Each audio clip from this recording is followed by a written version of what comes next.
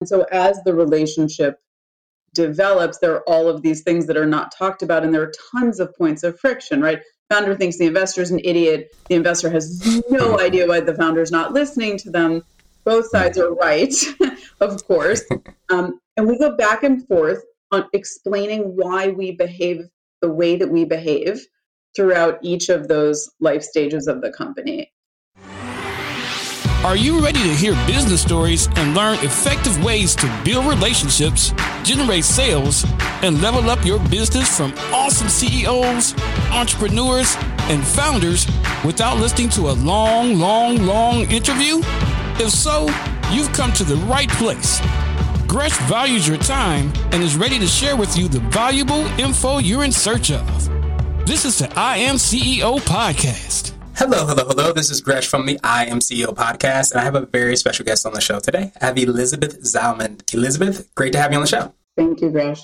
Super excited to have you on and talk about all these awesome things that you're doing. And of course, before we jumped into that conversation, I want to read a little bit more about Liz so you can hear about some of those awesome. Liz is an infrastructure and information security expert. She is a 2-time founder and CEO of venture-backed companies, building the first to a successful exit and the second to a multi-$100 million business. Elizabeth has raised more than $100 million in venture capital from the most renowned investors in the world.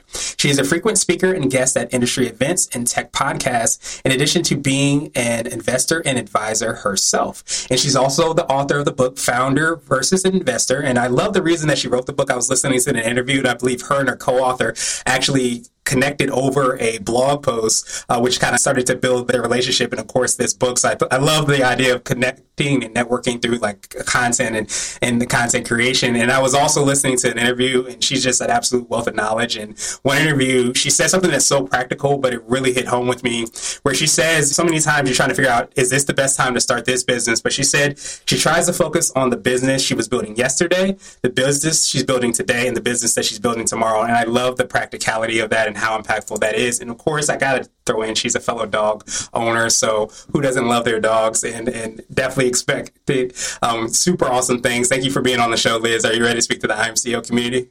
Yes, Gresh, thank you. Absolutely. So to kick everything off, I know I read a little bit about your bio and all the awesome things you're doing. So I wanted to hear a little bit more on what I call your CEO story. We'll let you get started with all the awesome work. I think my very first business actually was in college. I was going to school in Canada, and I couldn't get a work visa. And so I started an eBay-based consignment business to keep me afloat before I graduated. And then a few years later, I started working for a startup that was founded by one of the inventors of instant messaging, one of the founders of ICQ from Israel. And so his next company was banner ads, remarketing or retargeting, those ads that follow you around with the shirt you just looked at on the Gap. And so he started that company, and I think I was employee 7 or 8 and worked there for 4 years. And then I turned to one of my coworkers and said, I think we can do better. Why don't we start something? So we started our own ad tech company and raised a little VC money, sold it 4 years later. And then I started my latest company, StrongDM, which was a complete pivot, not in ad tech, but it was in infrastructure access management. And then 2 years ago, I stepped down from StrongDM and I turned to actually, I think the blog post you're referring to, Jerry, he's actually been an investor of mine I've known him for 13 years. And so he wrote a blog post and I read it and I said, this is amazing. He was talking about boards of directors firing founders, and founders loved it. And investors, of course, hated it. But the commonality was that he was talking about something that nobody ever talked about except behind closed doors. And that's why it got such a vociferous chorus of people saying, this is great or this is terrible. And so we decided to write a book about all of the things that people don't talk about unless it's behind closed doors. And that's where the book Founder versus Investor came. Nice. I absolutely love that. So I wanted to drill down a little bit more and hear a little bit more about the book and all the awesome things you're working on with your company. Could you take us through a little bit more on how you're serving the clients you work with? So I stepped down from StrongDM 2 years ago, so I can talk about two years ago StrongDM. The company sells infrastructure access management. So I think for the layman, let's see, today you might shop online and you can go and a website might ask you to create an account. So you can create an account with a username or password. You can create an account by linking Facebook or LinkedIn or Gmail or whatever your social login of choice is. That concept doesn't exist in enterprises for business. And so Strong DM takes this one account and allows staff members to log into databases or servers or a web application sitting behind a VPN or Kubernetes clusters or whatever without necessarily knowing usernames or passwords. And I actually thought there's a lot I can talk about that we did differently with respect to the customer and how we listened and how we ran support. But one of my most favorite stories from the company is actually there were 3 founders, and early on, right, the first customers of a startup are early adopters. And especially if they're paying, I wanted to make sure that they felt listened and heard and totally respected. And so we, every year, started this tradition called founder cookies. And it's exactly what it is. It's founders bake cookies for every single customer that the company has. And it started as 10 or 20 bags of cookies. And the founders were all distributed. So we had one baking pod in the West Coast and one baking pod in the East Coast. And then I think the last year that we did it, it was the year before COVID hit. So December 2019, we had 1,000 bags of cookies going out. And we started sneaking little nips of alcohol in the mail, I think probably illegally. And it was great because you put aside the product and you put aside the software and you put aside the service, people remember the human touch, which I think can make all of the difference, and especially in enterprise.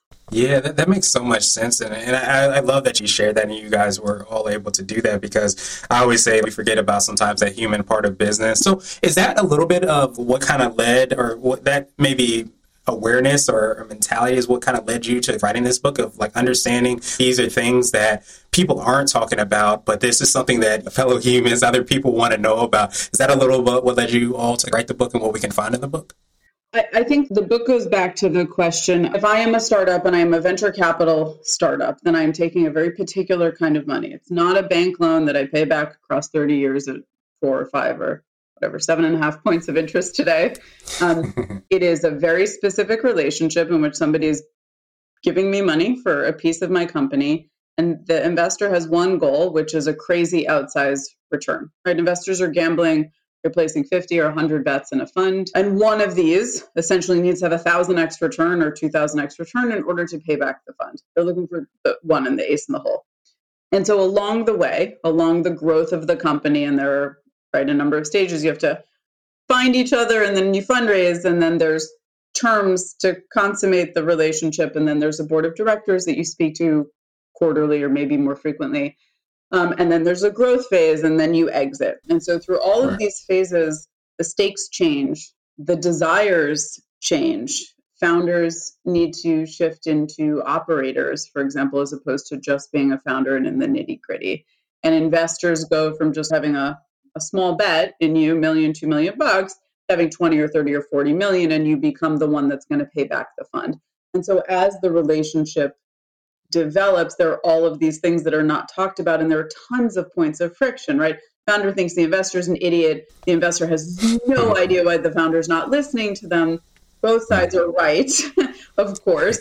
And so the idea behind the book is Jerry and I wanted to talk about this, and we go back and forth. So he fully embodies the investor, and I fully embody probably the extremist founder, in fairness to him.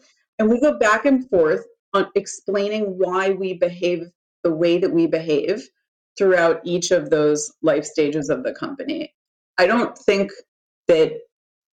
know that things will ever change dramatically, but at a minimum, both sides can go into the relationship at least understanding a little bit more about the other.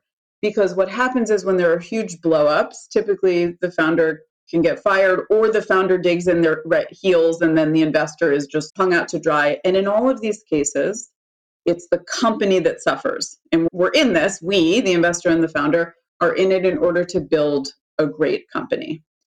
And so the idea is that if you can understand the other side better, perhaps we can have fewer points of friction, or maybe the amplitude of the friction is slightly less, so that the company can survive and ideally thrive. That was the idea behind the book. Nice. I appreciate you breaking that down. And do you feel like that's part of what I would like to call your secret sauce? It could be for the book, it could be for yourself, or a combination of both. But is it that ability to bring a, for lack of a better term, holistic kind of awareness to this journey that the founders and investors go through? I think the only reason why I have this awareness, which is also imperfect at best, any human, is because I've been in this for 13 or 15 years. So that just comes with time and hours, right? You're not going to play pro tennis unless you're putting in 5,000 hours a year. And so I think for me, my secret sauce to success, let's say, is that I am shameless. I will not take no. It's not that I won't take no for an answer. I am shameless at getting to a yes or no. I want to know whether we're moving forward on something or not. And that could be issuing an offer letter. It could be closing a sale. It can be getting to the end of an argument. I am supremely confident. My boyfriend asks me all the time, he's like, you just wake up and you say, he's like, 2 years ago, you woke up and you said, I'm just going to publish a book. And then there was the book. He was like, how did you know it was going to succeed? I was like, I didn't, but I knew that I wanted to put something out into the world. I had a general sense of what the shape and size of it needed to be. And I knew something would come out the other side, whether it was a book with Jerry, my co-author, or haikus, I don't know, but something was come out the other side. And that's what I have confidence in, is my ability to get something done. Yeah, that makes so much sense. So I wanted to switch gears a little bit, and I want to ask you for what I call a CEO hack. So this could be like an app, a book, or a habit that you have. It could be something from your book as well, too. But what's something that makes you more effective and efficient? I could say something like making time for walks or getting up early to work out, but I'm going to save you that tired trope. You're going to laugh at this one. Okay. So the backbone to my company's email was G Suite, Gmail. I can't stand the Gmail web interface. I can't stand threaded messages. And it makes it worse for me when I now also have Slack, and there are text messages and there are Zoom calls. And so I've created a single point of communication funnel, and exists today, even in my personal life. It's email. If you need me to do something, you have to send me an email. And not only that, but the only email client that I will use is locally installed Microsoft Outlook, not the 365 subscription, locally installed, because I don't like paying for constant upgrades. And I will not go to bed. So inbox zero is a pipe dream, but what is not a pipe dream is keeping emails down to a single screen. So I will not go to bed unless I'm down to one screen on my laptop of emails. That to me is catching up. That has served me in good stead for a long time now.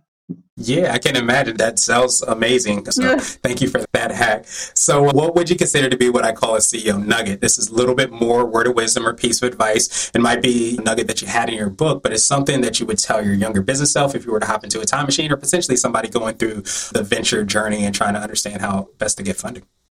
I am a big fan of therapy, not a CEO coach, not any sort of like mentor from a management perspective, but an actual real therapist. Sometimes it's better if they understand the jargon. Actually, maybe sometimes it's better that they don't understand the jargon, because they force you to speak more plainly. But I'm a big fan of taking space from the work and trying to understand what's going on inside my own brain. Yeah, I think that's so powerful. There you go. I love that. So what would you consider to be my absolute favorite question, which is the definition of what it means to be a CEO? And our goal is to have different quote unquote CEOs on this show. So Liz, what does being a CEO mean to you? A CEO in my eyes is accountability, right? So things that are good, things that are bad, the shit stops with me. I think at its core, that's what it is. It's the person responsible for the health and future of the business, and all of the responsibility attached to that title. Yeah, and I feel like accountability is such a powerful word. I think my personal perspective is the prioritization, I think, is independent of that. It's sort of like, as CEO, my job is to do X, is to lead the company into wherever I'm leading the company. Prioritization is an implementation detail of how to get there. But the CEO being responsible is how you show up in a board meeting, how you communicate to your staff. What do you do if you have layoffs, given that it's not just impacting the people that work for you, but also their families and putting food on the table? How you go to market, how you service a customer that says, you suck and I want to leave. That is, right, the buck stops here. Awesome. Liz, truly appreciate that definition. Of course, I appreciate your time even more. So what I want to do now is pass you the mic, so to speak, just to see if there's anything additional that you can let our readers and listeners know. And of course, how best people can get hold of you, get a copy of the book, find out about all the awesome things that you're working on. I would say that there are a lot of great business books out there about startups, how to grow a startup, how to sell within a startup. And I would say that Founder versus Investor is the one that will make you less naive about what the relationship is going to be. So it completes, I think, the cornerstone of the canon of books that exists out there today. So I would say if you're considering venture capital, pick up that book so that at least you understand what you are about to get into and you go in eyes wide open. Yes, absolutely. And best way for people to get a hold of the book, get a copy of the book, and of course get in contact with you. Contact with me. Just hit me up on LinkedIn, and then the book wherever you like to purchase books. I'm a big fan of bookshop.org simply because the order goes through your local bookstore and it supports small business as opposed to Amazon. There you go. Definitely. And we'll make it even easier by having the links and information in the show notes. We're also going to have a copy of the book I have right here in front of me. So also have it on our CEO bookshelf. But I love the book, and I'm delving into it now. And I would even say, even if you aren't going down that route, but you're even running a business, just having awareness around quote unquote the other side of the coin or the other perspective is so powerful. So I love the book, and of course I love that you took some time out with us today. So Liz, appreciate you, and I hope you have a phenomenal rest of the day. Thanks, Gresh. I appreciate it as well. Thank you for listening to the I Am CEO podcast, powered by CB Nation and Blue 16 Media.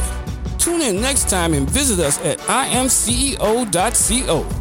I Am CEO is not just a phrase, it's a community.